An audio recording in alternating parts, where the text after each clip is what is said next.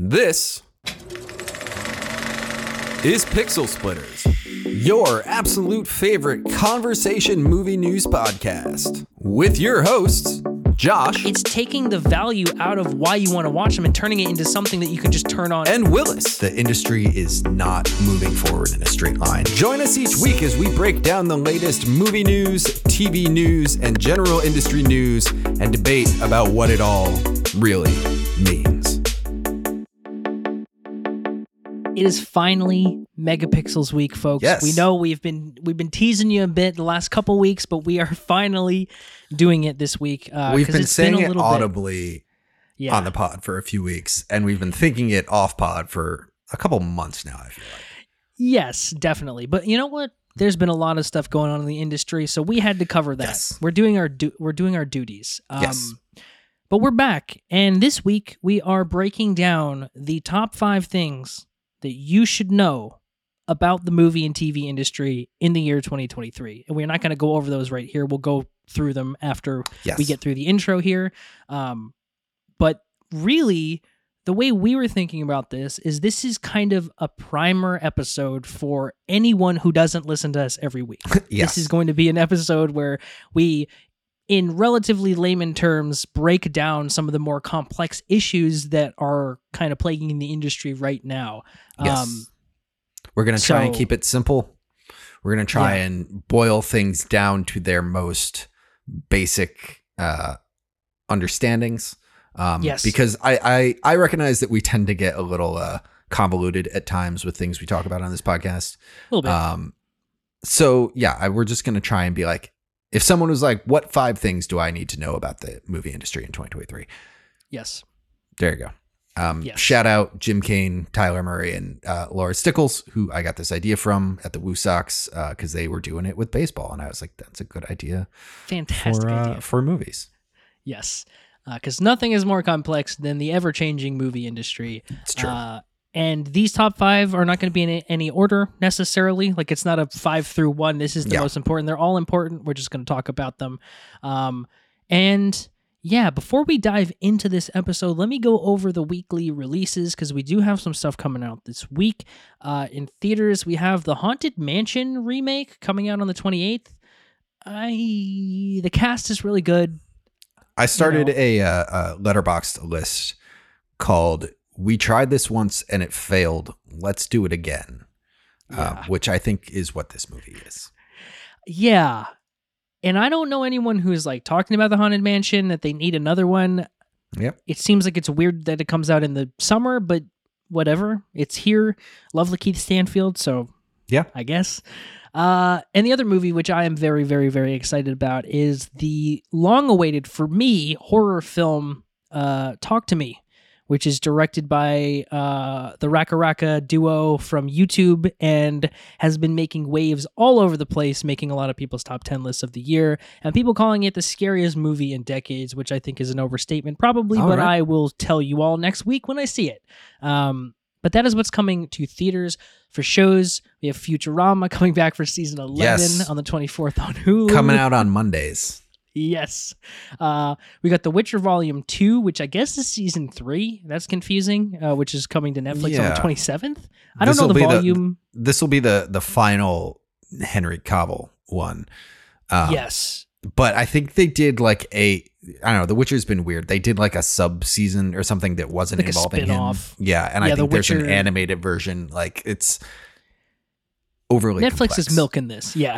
They're milking this thing. We finally have Twisted Metal hitting Peacock on the 27th. I thought this was a movie, but apparently it's not, or I read that incorrectly. Either way, it's hitting Peacock. Then we have Heels Season 2 on Stars on the 28th, and This Fool Season 2 on Hulu on the 28th. And I just want to say, I missed this last week. I don't know how, but They Clone Tyrone is on Netflix right now. The Jamie Foxx, John Boyega film. I don't know how I missed that because it was a big one. But that is currently streaming on Netflix for movies. So theaters are stacked this July, guys. So go see stuff in a movie theater if you can. It's worth it. And without further ado, let's talk about the top 5 things that you need to know about the movie industry in 2023. Was it weird that I'm surprised that the Haunted Mansion got like theaters? No. Then I'm like, what are you bumping showings of Barbie so you can so you can fit the Haunted Mansion in? Schedule the Haunted Mansion. And again, it's another movie. I'm like, who's this for? Kids, maybe. Kids, I don't know. But Kids like scary. I don't know. Yeah, I don't know. It's a Disney ride, so I know. Regardless. Anyway. So here we go. Like we said at the top, we're going to give you the top 5 things in our opinion that you should know if you know nothing about the film industry and what's going on currently in 2023, because there's a lot of stuff and changes that have been happening over the last couple years. And it seems to all be coming to a head like now, which is interesting. So we got to talk about it a little bit. Yeah. So let's start with number 5. And as you said, these are in no particular order, but yes. Number 5. Yes. Which we are calling superhero/IP fatigue. Yes. Which is real. And we've talked about it a couple times is an understatement. We talk about it all the time on the podcast. Yes. Being 2 superhero movie fans ourselves. Yeah. So coming into this kind of episode or into the 2020 generation of film, I think it's safe to say that most people would understand that like there is a shit ton of superhero content. And there has been for about a decade and a half at this point. Yeah. I mean, you could even say 2 decades if you come all the way back to like the original Spider-Man, the original X-Men. Yeah. You know, you could go back further and get into the Blades, you know, and yeah. But like, let's not do that. Let's keep it simple. We'll say 2008 for argument's sake is when it really started taking off. That's when you got Iron Man. That's when you got the Dark Knight. Yep. And that's when everyone kind of went, oh, superhero movies can be legit. These are viable. Yeah. Yes. So cut to probably 2019. 15 years later. Yeah. 2019. Sure. Or 2020. Yeah. And we're getting a little tired. Yeah. They spend a decade and a half being massive. Every single one of them breaking the $1 billion mark. Yep. And now we're getting to a point where they're less dependable, I think is what we'd say. Yeah. I think for a long time, studios were very much like any and every superhero is going to do $1 billion. Let's greenlight anything that has to do with a character getting abilities and fighting crime. Yes. But now, I think the big thing going on in the industry right now is that we're like, no, that doesn't really work anymore. We've seen a lot of it. Yeah. And something else that happened right around this time was the pandemic and all the streamers coming around and Disney Plus going, well, if we can't put stuff into theaters, let's put it on Disney Plus, which meant not all of, but half of phase 4 of Marvel, which is the MCU, which is the Marvel Cinematic Universe, happened to go straight to Disney Plus with TV shows. Yes. And at that point in time, there was between 5 and 8, maybe more superhero movies a year coming from different studios, whether it be Disney or Warner Brothers, and then Fox, fold that or Fox, and then or Sony, and then fold that in to HBO Max and Disney Plus releasing new shows constantly, like in between the movies, where you have, the WandaVisions of the world coming out in between, like Shang-Chi and Eternals, and it's like, there was we were not given a break for even a moment, and that's what they thought we wanted? And that was a thing. Disney Plus had a new release of something every single week for, I think it was 2021. Yeah. Into 2022, where it was like we either had an episode of Marvel TV, a Marvel movie, or a Marvel making of movie. Or Star Wars, I think. That was another. Well, no, I mean, Star Wars too. I mean, Star Wars you can talk about is probably also responsible for some of the fatigue here in terms of just general IP. Right. But Marvel, But Marvel, had something every week. And you fold that into the other stuff that's coming in. Like, there was a lot of it, is what we're getting down to. Yeah. There was a lot of it. And it, became hard to keep track of what was going on. Yeah. I think homework is a big thing that we talk about a lot of, you have this interconnected universe that things are happening in. And if you don't follow every little bit, you run the risk that you're going to watch something down the line and have no idea who some of the characters are. Right. Which became a real risk. Yeah. Well, just recently, like this year, if you hadn't seen all of Loki season 1, you don't get Ant-Man and the Wasp: Quantumania. Or last year, if you hadn't seen one episode of What If, Doctor Strange in the Multiverse of Madness is like, what's happening here? It's like, that's how specific and in-depth they required you to go on these. Like, not just like, if you didn't watch Loki and you went to Quantumania, you're probably like, wait, who is this guy? Yeah. What's going on? So that became like a big thing. And the other thing that's worth noting is overall, the quality started going down. Yes. I think people talk about superhero fatigue, and it's not just that there's so much of it, because there is a lot of it, but if it's some of it's good, if it's good, if it's rewarding to watch, I have no problem watching. Like, I watched every single episode of WandaVision. I loved WandaVision. Yeah. You know what I mean? I watched every single episode of Hawkeye and like was getting to the end, and I was like, I'm having a hard time following through with this. Yeah. And then even into this year, we get things like Miss Marvel and Secret Invasion. And it's like, I'm watching them, but I'm not really engaged. I'm watching them because I feel like I have to keep up with the homework. So overall, the superhero stuff is a lot, and it's not very good. Yeah, unreliable. Yeah, that is, of course, subjective. I'm sure there are people that are like super down for everything. Sure. But overall, I mean, like the reaction from audiences to superheroes and to a degree IP is falling. I mean, look at Flash. You look at Flash, is going to make like less than $300 million total. That's unheard of. Which is unheard of. It's worse than the worst. Yeah. That's worse than Green Lantern, the worse than bomb Morbius. Ryan Reynolds movie. Yeah. Yeah. And that's like a top tier thing that would 5 years ago would have made $1 billion easily. Hands down. We thought last year, going out of last year, we're like, well, Flash will still make $1 billion. Like, there's no way it doesn't. Not even close. Didn't even make its budget. And there's a lot more going on with Flash, but you look at anything that's coming out this year. The Marvels is coming out, and we've seen almost nothing for it. Yeah. The fanfare around this is decreasing. Yeah. So I think that's our big. Are there other things to talk about in terms of superhero fatigue?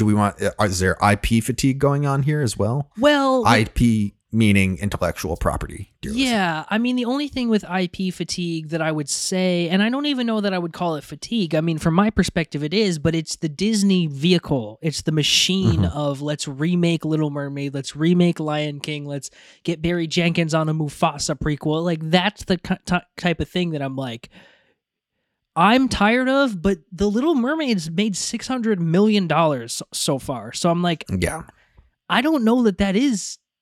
Like, I roll my eyes, but I guess people don't care, And Mario, too, like, made $1 billion. So, like, yeah, I don't know that I can say that. I think the thing when it comes to IP stuff is there is still a market for it. I mean, Hollywood will make sequels to everything and anything and adapt any property it has rights to. Yeah. Forever. Yes. There is more Harry Potter coming for us, Yeah. Like, that will always be a thing. The hype is what's really dying down. Yes. Like, people are not, asterisks, but people are not freezing every single frame of a trailer trying to see if there's something in the background that's going to change the whole MCU, Right. I think I feel like the Marvels, which is coming in September, October. I believe so, yeah, it's soon. Is kind of a good use case of what we're looking at in terms of superhero stuff moving forward. Yeah. In that, like, it looks fun. Yeah. It looks like it could be kind of like, it looks like it could be a fun movie. I am not losing my mind. I am not trying to buy tickets for it, 3 months in advance. Like I said, I don't really know what the release date is. Yeah. But it's gonna be a movie that comes, and I'm gonna watch it. I'll probably watch it when it comes on Disney Plus. But like, same. I'm not gonna get hyped about it. But it's still a movie that can exist. For you know sure. what I mean? It's just we're not gonna hit Endgame levels of anything, I think, ever again. Right. And that's really where the fatigue is. Exactly. Which will also build into the Hollywood side of things where they won't be able to spend $350 million on a movie if it doesn't make $350 million. And like, Craven is coming. Like there's a bunch of these small time movies Blue that Beetle. are like Blue Beetle that are like, I don't really know if the appetite is there for movies like this now, which is, I don't know. Yeah. I think it's like, I will always love me a good superhero movie, but like, I don't want to keep track of everything anymore. No, it's exhausting. Yeah. And that's what we're saying is, I think that's a general kind of consensus, is that like, we will never reach Endgame levels of stuff again. There will be movies that get more hype, but like there are and always have been movies that get more hype. Yeah. We're talking about Barbie and Oppenheimer, this past weekend. Like, huge hype, not a superhero thing, but like we can still get those highs and lows. It's just rebalancing the superhero level. Exactly. Which I think takes us into our next point, which really is... Well, I want to do one thing in this episode. Yeah. Let's boil everything we just said down to like one line. Yeah. If we can. I'm going to say, and we can do different ones and see if we're talking about the same conversation here, or if we're just like, pinging off data points and making entirely different points. But I will say the homework for superhero movies is too big for too little of a reward. So I'm not that interested in that genre anymore. I mean, that pretty much goes in line with mine, but I guess the only thing I would add to that is it's quality over quantity, guys. That's it. If it's good, it's good. I loved Spider-Verse. I loved Guardians. Didn't like Flash. Didn't like Shazam. Yeah. And both of those movies tanked, and both of the other movies did well. So that's just the way it is. Yeah. So to go in, do we want to go into our number 4 then? Yeah. You were leading us in, so you can lead us in there, Josh. Sure. Well, I was going to say, and I think like kind of a unsung anti-hero to this is the streaming wars, which over the last 4 years have really become front and center in the movie and TV sphere. Like that really was for a long time the only way you could watch stuff. And as cable kind of starts to wean out and theaters are coming back but they're not quite there, during COVID, streaming was king, and that was good for some stuff, and it was also very, very bad for some stuff as well, especially with the industry and the way that it's concerned. Because really, streaming is the new normal. Streaming is cable. Streaming is what you go to do when you go to watch a movie, in for general purposes. And it's hard to say whether or not that's a good thing, because capitalism, I guess, it's all about the money in the end. But, we're kind of conditioned for new content all the time, which is a very, very new development, because these things take a long time to make, like shows and movies. Like this stuff didn't used to, it wasn't as commonplace for this stuff to just drop out of nowhere. And it's very, very strange. Where do you want to start with streaming? Because there's a lot of stuff that we can talk about here. I think a good place to start is what you kind of said. Streaming, I think, for all intents and purposes, is the new norm. Yeah. It has been for a while, but I think it's safe to say that a greater level of the population has some kind of streaming service. I'm sure there are still people with cable. Of course. But, the go-to mentality is the streaming model versus, like I would say the go-to is the streaming model. Most of the things that are made these days are made with the intention of either starting on streaming or like ending up on streaming. Like we don't hear conversations about HBO's linear programming anymore. Right. Yeah. Which they still do, but like streaming is where we're at in terms of an industry and what's driving the industry. Right. Is that a fair place to start? 100%. Saying that this is the standard. Yes. However many streaming platforms you have, that's the standard. That's the standard. I, for instance, have all of them. I know some people that have none of them. Yeah. Well, that defeats my whole point here. But like, I know people that have, just one or two, or just Netflix, or just Disney, or right.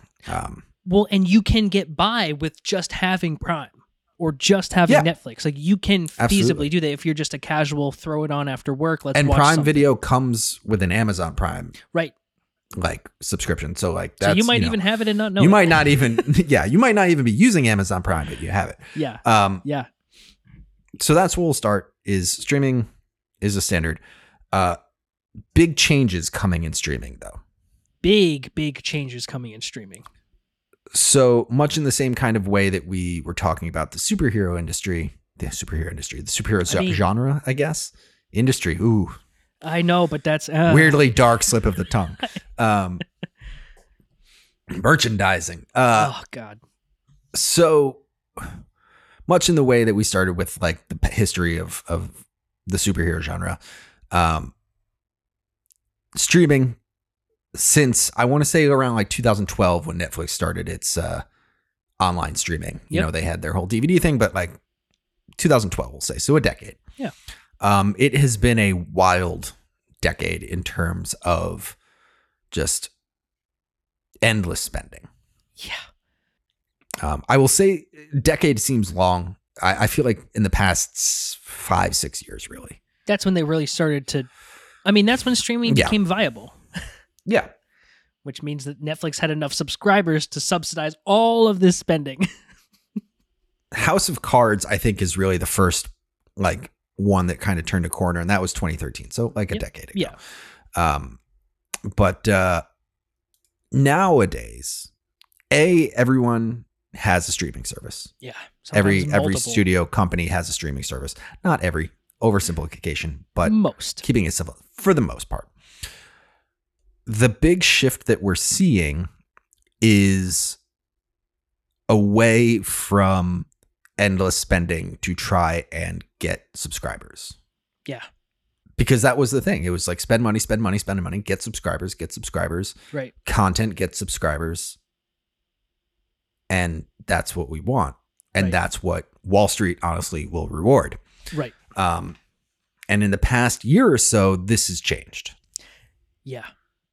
We've seen a lot of stuff shift away from that. Yeah. Which could be due to many, many different things. And the funny part about this is one of the biggest reasons is because they've oversaturated and desensitized everyone. Because it's like, well, it's on Hulu, it's not on Max. Oh, it's on Shudder, it's on Tubi, it's on Mubi, it's on, it's on Disney Plus. It's like, you physically can't. Like, you say that you're subscribed to all of them, you are not subscribed to all I am of them. 100% not. Yeah. Like, and that's the thing. Like, you're subscribed to many of them, and even you are not subscribed to all of them. Like, it is literally, unless you are a multi-millionaire and care about this, impossible to stay on top of all of this stuff. And so what they've done is most people are like, well, I can pay for, they've gone from paying for just Netflix to paying for Netflix, Prime, HBO Max, Peacock, and Hulu, and Disney Plus. And like, that's a lot of fucking money. And so a lot of people are like, well, let me cut this out. And they're splitting their own audience up because of the amount of streamers. And thus they can't spend the amount of money. And with regard to what you were saying before, with Netflix, they had no competition. It was, let's just spend money, and if the show is a dud, it doesn't matter, because eventually we'll get a Stranger Things or a Orange is the New Black, and everything, no one will remember the 50 shows that didn't do anything. And now they're losing, well, they're gaining money now, but they were losing money at a certain point. I mean, that's the big thing is last year, Netflix showed a negative growth for the first time ever, which I think kind of acted as a wake-up call for everyone, and kind of changed the trajectory a lot. And that's, I think, bringing it down, the big thing that we're looking at in terms of streaming right now is everything is kind of streaming based. Again, oversimplification, but everything is kind of streaming based, and those streamers aren't doing what they used to. So we're witnessing a change in the status quo in terms of streaming production. Yes. Because it's not just like, we'll make 8 episodes of this. And honestly, we're kind of shifting back to more traditional kind of like business plans, in that all of these different streamers, for the most part, I think there's a couple out there, but have ad supported tiers now, which they didn't even a year ago. Yeah. And like Netflix has one, which they were adamantly against it for the longest time. So like, and running ads is a much more stable business than like endlessly spend money to draw people in with content so you get their subscription fee. Right. That's unstable. Like, unstable. Like, you could make that argument as long as people are still coming, but as soon as that stagnates, everyone's like, whoa. Yeah. And that's where we're at, I think. Right. And another important thing is, like, we're seeing a lot of these smaller streamers like Starz, Paramount Plus, Discovery being merged into a bigger one. And no doubt Netflix may pick up a property here and there, but, you know, MGM and Amazon and Discovery and HBO, Starz and Paramount, like, they're merging because they're like, ooh, we can't really sustain on our own. Like, there's not enough people here that want just Starz programming. And so we're kind of going back to these conglomerations of like, okay, here we go. Yeah. And it's just like very, very interesting the way that these things are kind of shifting back towards bigger packages of content. Yeah. And that's the kind of the thing is like, you know, you get a lot of comparisons of, we're going back to cable, which is like, yes and no. I think it's a variation on that. Totally. It is like, here's a big group of content for you. But it is still streaming. It is still like a very different beast. But yeah, I mean, there are a greater number of things than ever before that are made specifically to be viewed on a streaming platform. Yeah.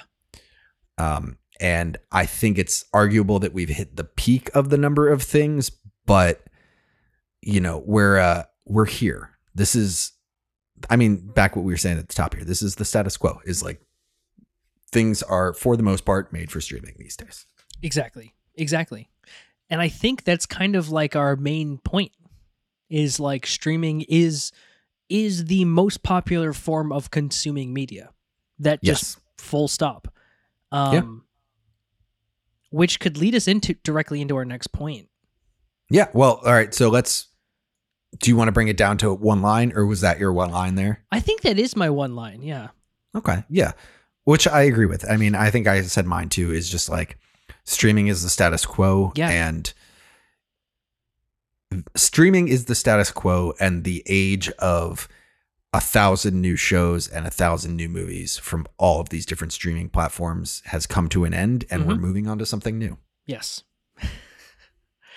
Due to our next point, which is the deep oversaturation of all of these things, movies and TV shows, because you know, obviously this episode is not for our week to week listeners, but we talk all the time. Oh, wow, I didn't know Allison Janney was in this Netflix movie. Oh my God, Ray Liotta's in this film. Like, Lou is your go-to reference right now. That's the only thing that was the first thing that popped into my mind was Lou, like literally. But like those are the things that like I didn't know that was coming. And it came and it went and nobody talked about it. And it's like there is no fanfare, there is no celebration, there is no uniform conversation about anything anymore because there's too much. And I never thought I'd get to the point where I'm saying we have too many shows, we have too many movies. Yeah. But like for me, movies and TV shows were kind of like a way to bring people together and talk about stuff and exchange ideas and have conversation. And now, it was a shared experience that could make it easier to bond with another person. Yeah, exactly. Whoever that was, when Breaking Bad was on the air. Yeah. Exactly. No, you couldn't go anywhere without talking about Breaking Bad. One of the first conversations I had with my wife when we were first met was about Breaking Bad because she used to go watch Breaking Bad at a bar. Yeah, called Professor Tom's. Shout out. Love it. That was like a bar that I also went to and I had gone to watch Lost and like be part of the community and things like that. Oh, I actually love that. That's so great. Yeah, it's pretty great. But something that is impossible in 2023 because everyone you talk to is watching 10 different shows that you've never heard of. And while that's amazing, it's also like, how can anything be popular these days? Yeah. Like seriously, unless it's a cultural moment. I mean, anyone you talk to has a list of easily 10 shows that they want to watch. Yeah. And it's gotten to the point where I feel guilty being like, well, but like you got to watch this. It's so good because, and this can tie back into the streaming thing is because there was an endless stream of money, pouring into this kind of stuff. There's a lot of really quality stuff out there. Yes. My go-to reference is Better Call Saul. I watched the first 2 seasons of Better Call Saul and then like didn't pick it back up. Mm-hmm. I want to so desperately, but there I think are 4 seasons of Better Call Saul for me to watch now. Yeah. That I'm just like, there is no point where I can like commit to 4 seasons of an hour-long TV show because, The Bear is back or like any number of other shows that like Barry, I'm watching Secret Invasion. Yeah. Like, what was the other one I was just about? Futurama's back. Like, any number of things. That's just like, there's so much that I will never catch up. I will endlessly be trying to catch up. Exactly. Which is one of the things I think I've said before on this podcast is if no new content ever came out again, I would still reach the end of my life and have plenty to watch. Exactly. I'd be good. We still can watch stuff every single day for the rest of our lives. I actually have numbers for this one too. I was looking up the number of TV shows. So to go back, I guess this is like a theme we're doing here, but to go back like a decade, there were 288 TV shows made in 2012. Okay. In 2022, last year, it was 599. So like double. Yeah. And like 288 TV shows is a monster number. It's so many. And to double that is absolutely insane. Yeah. And like that's in 1 year, 599. Mm-hmm. So like that doesn't include any of the stuff that you haven't watched from 2021 yet. Right. It's just like endless and like 2023, I'm sure. Well, and that's to bring us from a decade to now. Like that's kind of a turning point that we're at in that. I think that number this year in 2023 is going to go down. Right. I think we've hit the peak of that. Right. And I think it's just like to go back. I think it's just streaming fatigue. Boom. Our previous 2 points. Streaming fatigue of oversaturation. Like there's too much. There's too much. There's just too much. And again, I never thought I would complain about having too much to watch, but when you're getting down to it, and I've already told myself that I'm never actually going to watch Euphoria now. And I don't know if I'm ever going to get to Barry or the rest of Succession because, well, guess what? There's 12 more shows that I've been told I need to watch right now. And in between that, there's a bunch of shows that I just want to watch because they're easy to watch. And I don't have time to just sit there and be, depressed by Succession every hour. It's just like, like there used to be a separation between what we now know as prestige TV and just average casual sit down and throw it on after work TV. Yeah. And now like that stuff is becoming so few and far between, and everything is trying to be the next Sam Levinson or Taylor Sheridan like huge show that we're losing the middle and low ground. Like there is no middle tier. Like if it is, it's like interesting. platonic on Apple TV and nobody watched it. Like it's interesting actually, because I feel like, and I'm speculating here, but I feel like a lot of people have the same go-to, like, I just want to put something on shows. Yeah. I think everyone talks about Parks and Rec. Everyone talks about The Office or Friends or Seinfeld or New Girl, Schitt's Creek or New Girl. Mine or is any Psych of those. right now. Like Psych. Yeah. It's like, here's this thing. And none of those are from the past decade. No. You know, a few of them like lingered into that kind of era, but like, you know, it's these things that you can, and those are the things that you can have endless conversations with people about. Yes.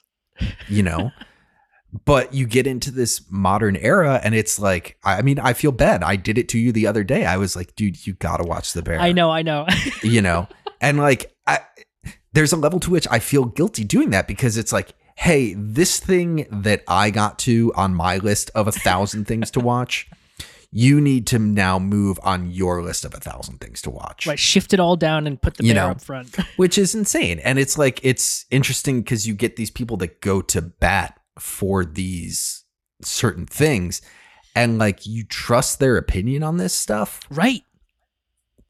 But what do you do?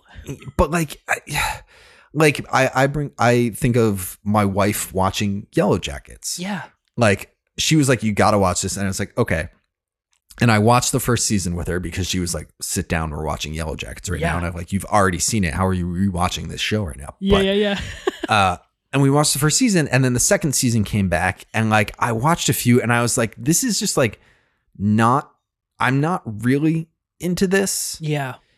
And if you're going to have an hour period every week where you sit down and watch Yellow Jackets, I can put a different show into that hour for me. Right. That I'm more interested in watching than this. So it's like, even like within something, like I sit on the couch and watch TV with my wife endlessly. Yeah. We just watched Is It Cake 2? We binged the whole fucking thing like in like 2 minutes, you know. But like there's just so much that it becomes like a question of like, am I willing to like put in the time for this? You know. Yeah. Supply and demand, oversupplied. I don't know how that would go. Too much demand, not enough supply in terms of time. But the opposite in the other direction. Too much supply and not enough demand. Too much supply and not enough demand because there's not enough time to watch all of it. Yes.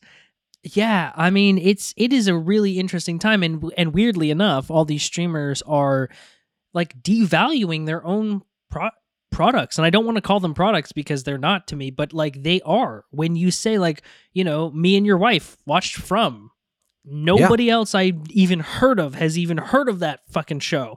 And like, that's a problem. Like, that's a big issue where it's like, well, this show would have been huge 10 years. Well, I'd probably say 15 years ago where everyone's talking about it. And now it's like, well, you have to go and search and find the people who actually have seen the shows that you have seen. Yeah. And it's taking the value out of why you want to watch them and turning it into something that you can just turn on and just like, okay, I'm going to watch this, but it's not a moment. It's just, let me turn it on to turn it on. That's the thing really, is I feel like the moment is gone. Yeah. And there's like a few things to blame for that. Saturation is one. There's also the question of like when you can watch it, like people binging versus the weekly model and things like that. Totally. Which is, I suppose, something we should have talked about in the streaming section, but we'll keep it simple. But yeah, like just it becomes a question of like, if you have that moment, it's not necessarily the same moment for everyone else. Right.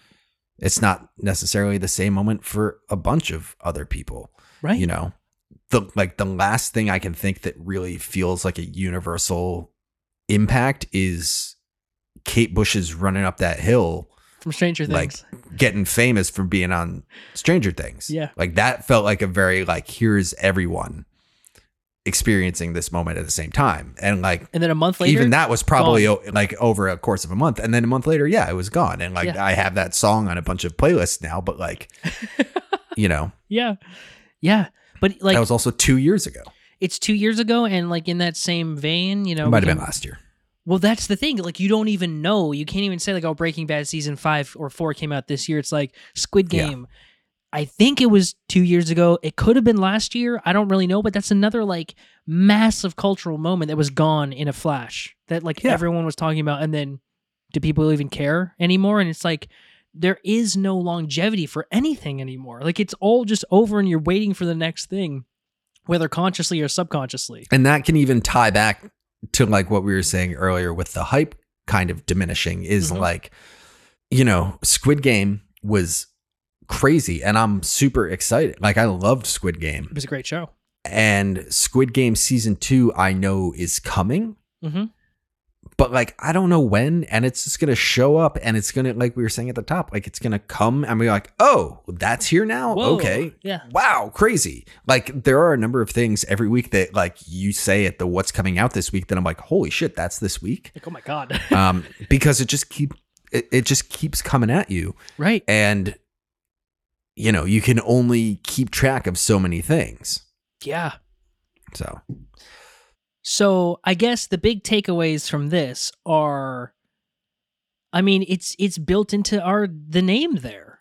There's too much. There's oversaturation. Too much to watch and not enough time. Yeah. And unfortunately, that's a problem because this is a community thing. Even though it can be an individual thing, it makes it great by talking to people about these things, and you can't do it if no one sees it. Being able to talk about Lost, or being able to talk about Breaking Bad, or being able to talk about, I'll even go back to like Orange is the New Black. Yeah, that had a cultural impact kind of thing. But like, you know, if you find someone that's like watching the same thing you are, that's awesome. But like, again, it's one of those things that like, that's a pairing that you get with one or two people, maybe. And then it's over and it's gone. And then it's like they go on to the next thing on their list and you go on to the next thing on their list, on your list. Never to be thought of again. Yeah. Yeah. Oversaturation. There's too much and we can't watch it all. We can't. And that's the problem. We can't fucking watch it all. This one, however, does seem to have a silver lining in that the streamers are kind of backing down. Yeah. You know, in terms of their production stuff, like we could be going in a direction of I can keep track of the big important shows now. Right. We'll get back to that. Only 7 on at one time versus 40. Yeah. Yeah. Yeah. And weirdly, in terms of both movies and TV, our next topic, I think, has something to do with all of it combined. And weirdly enough, has something to do with internet culture and social media and all of that stuff. And that is the uptick in casual film criticism, because I'm not talking about your Roger Eberts of the world, RIP. I'm talking about the keyboard warrior film critics, or even some of the people who have 80,000 followers on Twitter who are quote unquote film critics who give their opinions on stuff, Letterboxd users, whoever. It is very easy to put your opinion out on the internet these days and get tons of positive reinforcement as well as negative, but people tune the negative out and just go with like, these people think I'm right. And with movies and TV shows, my thinking and feeling has always been, it's subjective. You can't have a right opinion because it's an opinion. And right now, there has been this, I don't know what's happened. It's become binary. It's become, this is good, this is bad. If you hate this, you're an idiot. If you love this, you're also an idiot. And that's something that is so detrimental to art in general, but definitely film and TV, because every single person, whoever it is, sees every single thing differently than the next person in line. You might think that you're seeing something similarly. You don't. You have your own experience and you know how you feel about this. You bring your own baggage to everything. Exactly. And I feel like this kind of rush to get to the keyboard to say, oh, no, Barbie is shit, Oppenheimer is awful if you like this. It is making such a like negative impact, having such a negative impact on movies and TV, because people think they have their minds made up long before the movie releases even. And we can get to that in a second, but I love criticism, but it has to be constructive. I just... And the thing that's worth noting here too is people are hungrier for opinions on things. Yes. Because everything's oversaturated, it becomes much more important to say, all right, is this going to be worth my time? So like people, I think more inherently are searching out like film criticism and things like that. Yes. And I mean, you kind of touched on it, like the general like existence of the internet is binary.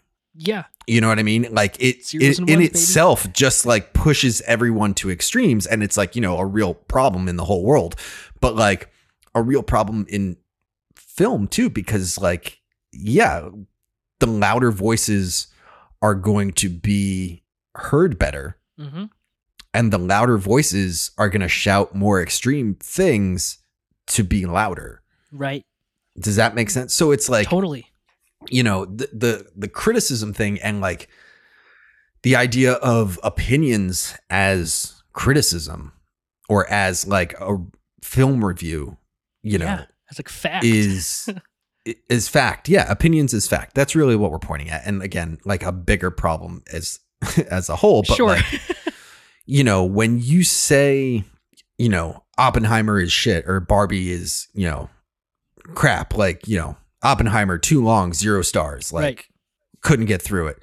Like that's your opinion and you're welcome to that. But like getting on Twitter and like tweeting out to your 80,000 followers that like, this is garbage, not worth it. You know, what are we doing? Right. And I say this fully aware that like we host a like pretty much movie review podcast, but like I think we always try and be a little balanced of like, I really like this. I don't know if it's everyone, but like, right. In my opinion, yes, we say that. And that's the kind of thing that we're missing is like, not we're missing, that like a lot of opinion on the internet is missing is like, I understand that like this might not be for me. Right. But it might be for someone. I can't believe I'm bringing this up, but I think of the animated movie Luck, which is like, so you know, random. about a black cat and the world of luck, and this girl gets sucked into the world of luck. And for me, I was like, that movie was like not good, but I am, you know, a 37-year-old white male. If you are, you know, a 6-year-old girl, that might be a 6-year-old girl with a black cat. Like that might be the best thing ever. Best movie you've ever seen. Yeah. You know, 5 stars. Like, and that's the kind of thing that is just like, I'm not sitting here saying that little girl is a moron. That movie sucks. Right. Like you know, and that's an extreme example. Yeah. You're a bad person for liking that movie. You're promoting the degradation of the film industry by liking this movie, you know, like that's the thing. And it is kind of sad that like, I feel like a lot of real film critics who have structured and informed opinions and are basing their reviews on like how movies are done and how movies have performed in the past and how this stacks up against different things and like where it's successful, where it's falls short. Like those kinds of reviews are few and far between. God bless every single reviewer that's out there doing that kind of stuff. But like the number of things I see and like the number of things I see that are like Flash is the worst movie I've ever seen. Yeah. With with nothing else there. With like, okay. Full stop. 0 stars. It's just like, it's just like not healthy for the film industry. Yes. Yes.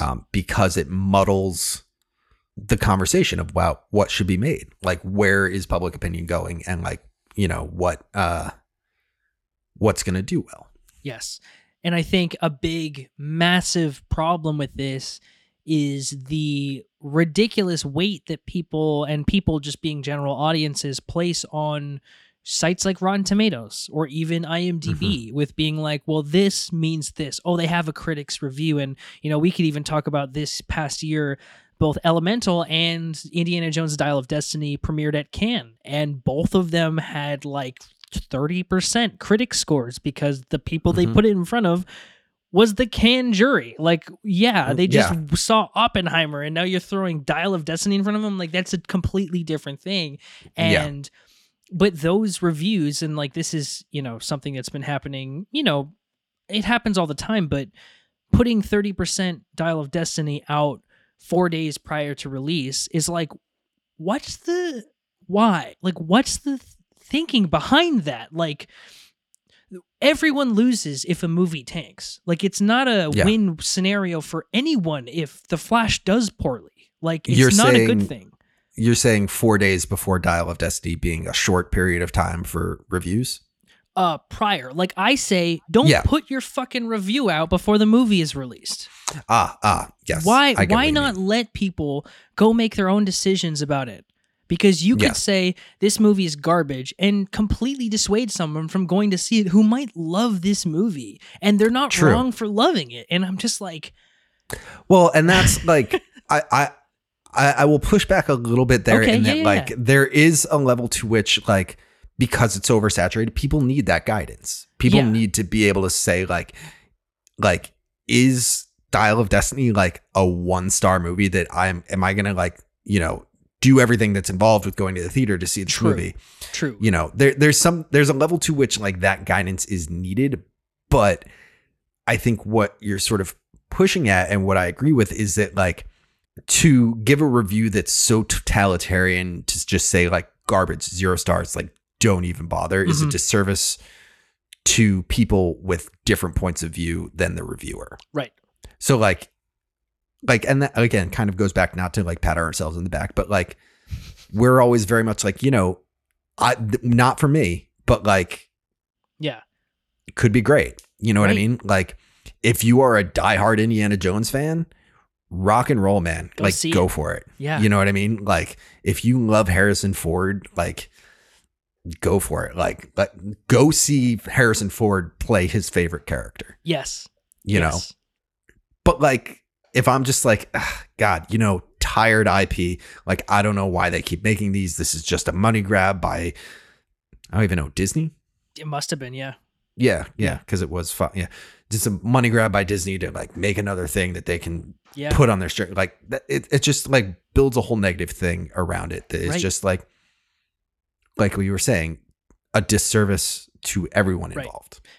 And we can leave it at this after, or I guess we can leave it on this. I want to shout out Joanna Robinson, who is a staff writer and podcaster for The Ringer, who made a tweet the other day that said, like, film criticism is necessary, but in the day and age where people, like, we're oversaturated with that, you got to find the critics that you trust. Like, find those critics, and if you want to, listen to them. And if they say don't see a movie, it's on you to make an educated kind of assessment on if you believe them or not, or if you want to go to it. But it's like, find those people. Find the people that not only you agree with, but your tastes align, because then maybe you'll get some kind of a indicator as if you might like it. But I still say, like, if it's interesting to you, just check it out. Check it out. If you've got the money and the time, check it out. I will say, and I'm going to put this out into the universe now, but like, I think that's going to be a big thing that we see in the coming decade is curation. I think we're going to start seeing a lot of people being like, here's what you should see. Yeah. You know what I mean? Here's, of all the noise, this is my taste. You can trust my taste because, like, we know that my taste is similar to your taste. Right. Like, here's what I'm recommending. You can trust that. Whereas you get things like Rotten Tomatoes, like we were talking about, that is just an aggregate of everything. Right. That, like, you know, if you get enough entries into that, everything is going to be 50%. Right. Like, that's how math works. Like, you know what I mean? Like, a big enough sample size and everything's going to zero out to 50%. Yes. Zero out to 50. Everything's going to land in the middle.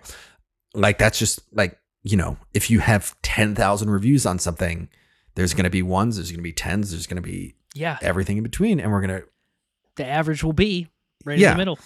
There you go. Hashtag math podcast.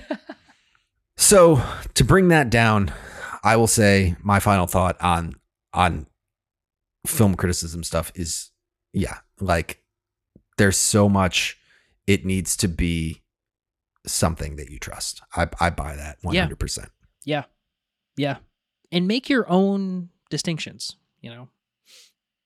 Qualifier. Okay. Find someone you trust and listen to them and like be willing to use them as direction. But because someone's taste is different from your own does not make something inherently bad. Yes. That's like it's like, yes. It comes down to, it's all taste. You're your own person. It's all taste. Like, yeah, it's crazy. Don't let people tell you what to do. Full stop right there. There you go. Live your life. Yes. And honestly, that brings us to our first point, which is don't let people tell you what to do or how much money you should make. And that is the current WGA and SAG strikes that are currently going right now in Hollywood. And a whole bunch of other labor unions are about to strike, which I'm like, good on you, all of you. If you can do it. It's a whole big thing. It's a whole thing. But so we've covered the SAG-AFTRA and the WGA strikes pretty thoroughly. Yes. But like it's coming down to kind of addressing / like nudging all of the things that we've talked about. Yes. You know what I mean? Like the SAG WGA strikes, like the oversaturation of everything is a big thing to do with that, of like there's so much being made. Yeah. And people want to keep making and they want to like, be compensated for all of the stuff that is just being made and being made. Right. Like, the same with like streaming. I mean, streaming is the big sticking point for most of these is like, right. They want to be compensated for how the streaming industry works as opposed to like how network television worked a decade ago. Right. And like, I mean, superhero IP fatigue, like it all kind of just flows into this thing of the SAG-AFTRA and WGA strikes are the result of all of these changes that we're talking about. Yes. Of all of these shifts. Like this is what's coming together to form the situations that are calling for strikes. Right. It's like if we haven't made it clear, this industry is through and through unsustainable as it stands right now. There is nothing that can be done that at the clip that things are being produced, at the rates that people are getting paid, that this can continue on going. And this literally is the tipping point, which is why these strikes are happening, where it became like, it's a little bit about AI and it's a little bit about residuals, but it's really about all of it. It's about that none of this can work in harmony anymore. Not that it ever really did, but like this happens probably every 40 years or so, where there's major shifts in the industry where there needs to be some kind of a contract renegotiation that's huge and not quite what the studios want to see, because it means less money for them. Less being barely less money, but still money is money to these people. And like you said, everything we just talked about led to this, like straight up. I like to look at it this way. I like to think, and I feel like this is trying to be a little more of a positive spin, but I like to think that we've reached like a nexus point. Yeah. And I think the SAG and the WGA strikes have pushed us into this nexus point, because if those two unions didn't go on strike, I think the status quo could have limped on for another few years. Couple years, yeah. I think like, Netflix and their streaming thing and like all of the different platforms would kind of find a weird balance and like kind of continue on and like keep making a bunch of shit and, keep making all kinds of stuff. But like the SAG and WGA strikes have pushed us into this space where it's like, this isn't going to work anymore. And something's going to have to change. And it could be for the better. It could be for the worst,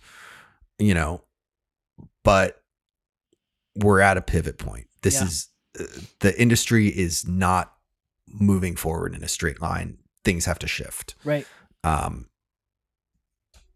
And like you mentioned, like that happens every couple decades or so. Yeah.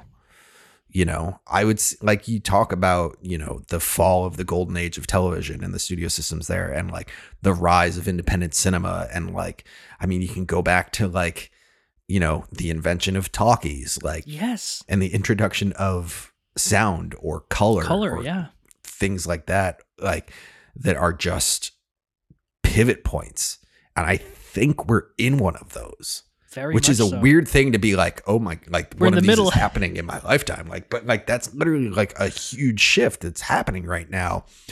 And like, I think the past decade, I think in 60 years, you know, when historians are looking back at this time in the film industry, there'll be the ramp up of the 2010s, which we've been saying through this whole episode of here's all of this stuff that's been going on that is changing. And then in the early 2020s, there was a fundamental shift and we came into a new era. Right. That's how I try and look at it. I'm trying to put like a like we will get out of this doom thing here. Yeah. Like, and I think I don't know if I said this on the pod or not, but like, we're never going to stop making things. No, you know, like we're not.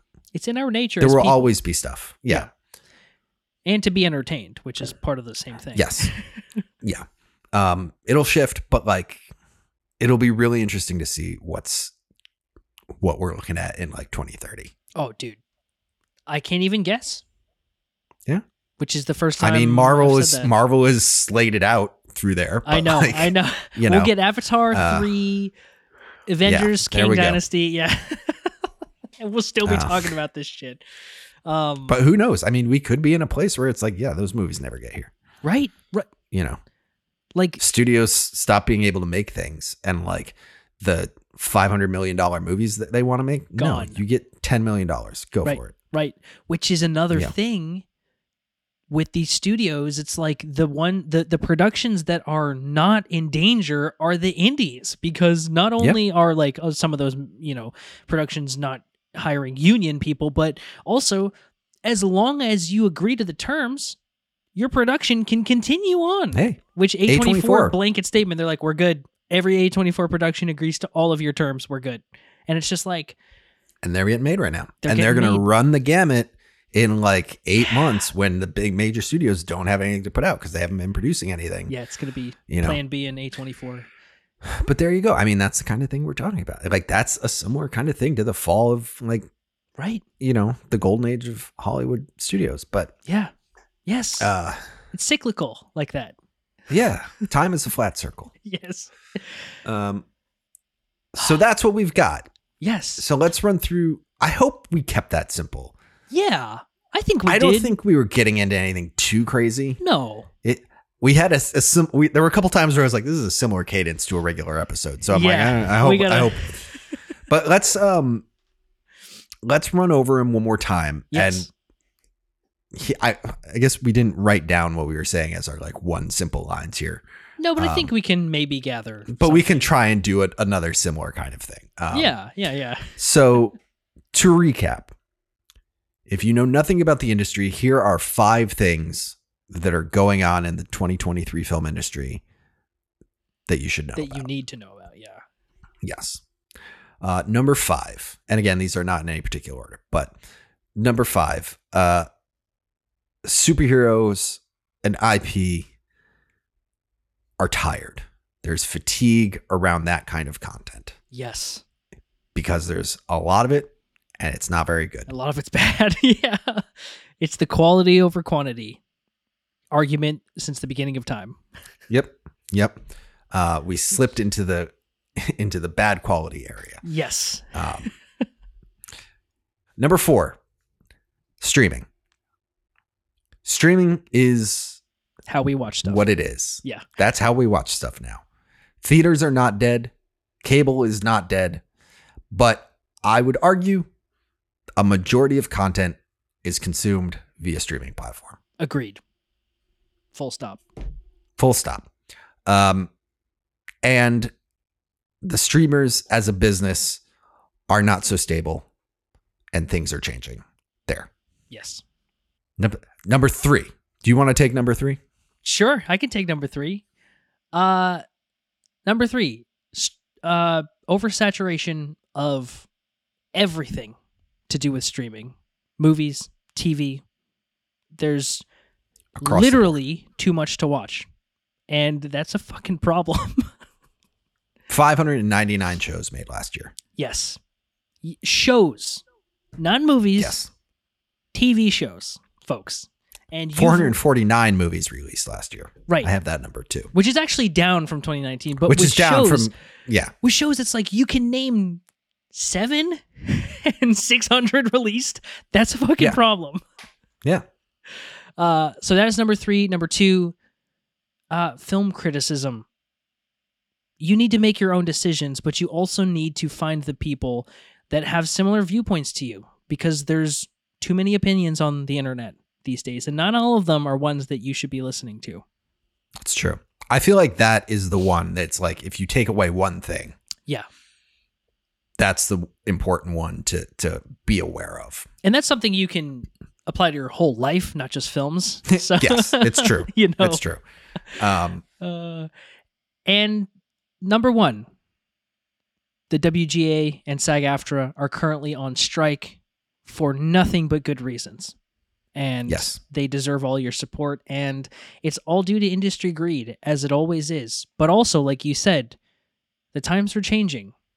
And this is just part of the process of the evolution of a literal industry. Yes, we are on the move. Yes. So those are 5 things. Go. There are way more, but those are 5 things you should definitely know if you are coming into the film industry wondering about what's going on. Yes. That gives you a primer as to what's happening. But it's complicated. It's very complex. It is. It is. All of those topics are hopelessly intertwined. Yes. With 35 other topics and subtopics. Yeah. Involved that add and remove from all of that, you know. Mm-hmm. But there you go. There you go. I hope that was simple. I hope so too. If it wasn't, I don't, you know, how much simpler can you make it? I don't know. Hey, you know, reach out to us. Send us a DM. We will gladly talk your ear off. Yes. And if you know, if you have a comment about it, like bring it to our attention and we'll talk about it here on the pod, because you know, our never-ending goal is to understand what's going on better. Right. And help you understand what's going on and help I don't know, just keep track of the movie industry. That's why we do this pod. It literally is. It helps us. It helps you. It helps everyone. Yes. But that'll do it, guys, for this Megapixels episode. Thank you for sticking with us. We know it was a little bit of a long one, but again, it's important, and there's a lot of stuff to talk about. Shall we slide into our recommendations here? Sure. So, you know, Barbie and Oppenheimer both released last weekend. No big deal or anything like that. Not like both of them are blowing the box office away or anything. So this week we decided to give you one Nolan film to watch and one Gerwig film to watch. I will be giving you the Greta Gerwig film. Willis will be giving you the Christopher Nolan film. Yes. I'm very curious to see what you choose for Nolan. You could choose like any of them, but It's true. It's true. And I mean, there's what? 1, 2, 3, 4, 5, 6, 7, 8, 9, 10. Yeah. Yeah. And you could feasibly recommend any of them. It's true. None of them I think are bad. No, definitely not. There are stronger and weaker ones, as there is with any director, but and I don't think I've ever seen Insomnia. I don't know that I have either. That's the only one. Which is like a weird, just like glaring like omission in his filmography that I'm like, oh, fuck. Okay. We've even seen Following, which I think is his first movie, but yeah. Would you like to go first or would you like me to? Sure. I can go first. Well, no, you go first because you saw Barbie first. I did see Barbie first, so we'll do Gerwig first. Okay. Fantastic. Yes. You've dictated this. So. It's true. I am going to recommend Little Women because we watched it just recently. I own this movie. It is one of the best movies of 2019. It is a film from 2019, which was talking about oversaturation, was oversaturated with phenomenal movies to watch. Like, it's one of the strongest film years in recent memory. And for some reason, Little Women, which is highly regarded by everyone, just doesn't get spoken about a lot. Written and directed by Greta Gerwig, is it adapted from the just like, I think, legendary novel Little Women, which has been remade a couple times. This stars Saoirse Ronan, Florence Pugh, Emma Watson, Eliza Scanlon, Timothy Chalamet, Meryl Streep, Bob Odenkirk. I mean, the list again, like, Greta can accumulate a cast like no one's business, and is just a beautiful and touching tale of the March sisters as they go through their lives. It's mostly centering on Saoirse's character, but it is just like all of Gerwig's films. It is deeply personal, incredibly moving, like ridiculously touching, but also highly watchable. Like, period pieces, they don't always grab me, but she has made a film that is not just watchable, but I've watched this movie like 3 or 4 times since 2019. Like, it is rewatchable to that level because the dialogue is snappy. All the performances are amazing. The story is, while simple, it still is like, leaves you not just wondering, but like guessing, like, okay, what's going to happen next? Is this person going to end up with this person? And then subverts all your expectations time and time again. This is the movie that really solidified like Gerwig as like that person. Like, you can't make a bad movie. You've done 2 different as movies. A top tier filmmaker. Yeah. Yes. And Barbie is just an extension of that. But I mean, watch Little Women. It's on Stars right now to stream. You could also rent it or buy it on Apple or Prime. It's totally worth it. It's also worth noting that like her other like film is Lady Bird. Yes, which is a powerhouse in of itself. Like, so good. She has not missed yet. So check out Little Women. 5-star movie. Love it. There you go. Rock and roll. So it falls to me to give a Christopher Nolan movie. Which one though? It's so odd because it's like they're all bangers, but I'm going to go ahead and recommend 2006's The Prestige. Yes. Because The Prestige is an incredible movie that I think often gets overlooked. Yes. Because it's up against, like Inception and Interstellar and the Batman trilogy and all that kind of stuff. But B, like, I think is probably the best indicator of Christopher Nolan finding his voice. Yeah. Because there is the intrigue in this. There is the like twists on things. There is, the depth and the mystery and all that kind of stuff. That just kind of like from this movie on became what he does better than anybody else. Yeah. Reality, like. And it became a thing. Like, you can say what you want about Memento, is in terms of complexity and things like this, but like this was him kind of landing in a prime spot. So The Prestige, incredible. Yes. Phenomenal. And it was also like a bigger world building kind of a film. It really, like Memento, I mean, he's always concerned with reality and bending expectation and perception. And I mean, Oppenheimer is an extension of this. And yeah, The Prestige is probably his most underrated film, and everyone should watch it. Phenomenal Bale, like really just like absolutely. Hugh Jackman, like, and Hugh Jackman too, and so Scarlett good. Johansson and Michael Caine, like just incredible across the board. Yeah, Nolan does it again. Yeah, but there you have it. Little Women and The Prestige might be a good double feature. Be a decent double feature. It's interesting. That's an interesting one. But there you have it, guys. That's your episode for today. I hope you enjoy. We hope you enjoyed it and you got something out of it. Yes. It wasn't super confusing. But we have been planning this one for a while, so we hope you enjoy it. We have been. But yeah, Willis, where can people find you on the internet? Well, just if you want to start with me, you can find me on the internet on Instagram, on Threads, and on Letterboxd at Willis Film. And Josh, where can people find you? People can find me. Sorry, guys, we're doing this out of order, so it's like throwing us both off. But yeah, you can find me on Threads. Not really. Screw Threads. You can find me on Letterboxd and Instagram at Josh J. Fuller. And you can also find the pod if you're looking for us on Threads, I guess, Letterboxd, and and not Twitter, but Instagram at PixelSplitters, right? Yes. Okay, cool. Yep. Because I was like, At PixelSplitters, Instagram, Threads, and Letterboxd, where you find all of our recommendations, yes, including Little Women and The Prestige. yes, If you need a different Barbenheimer, right, double feature, yeah. Oh man. Well, there we go, guys. What an episode. that'll do it. It's hot, so we're gonna leave it on that. Yes. Happy July. Yes. Go see Barbie and Oppenheimer. Yes, and Mission Impossible, and Talk to Me And this Mission weekend, Impossible. and everything. See it all, guys. There's lots See of it good all. stuff to see. And with that, end of pod.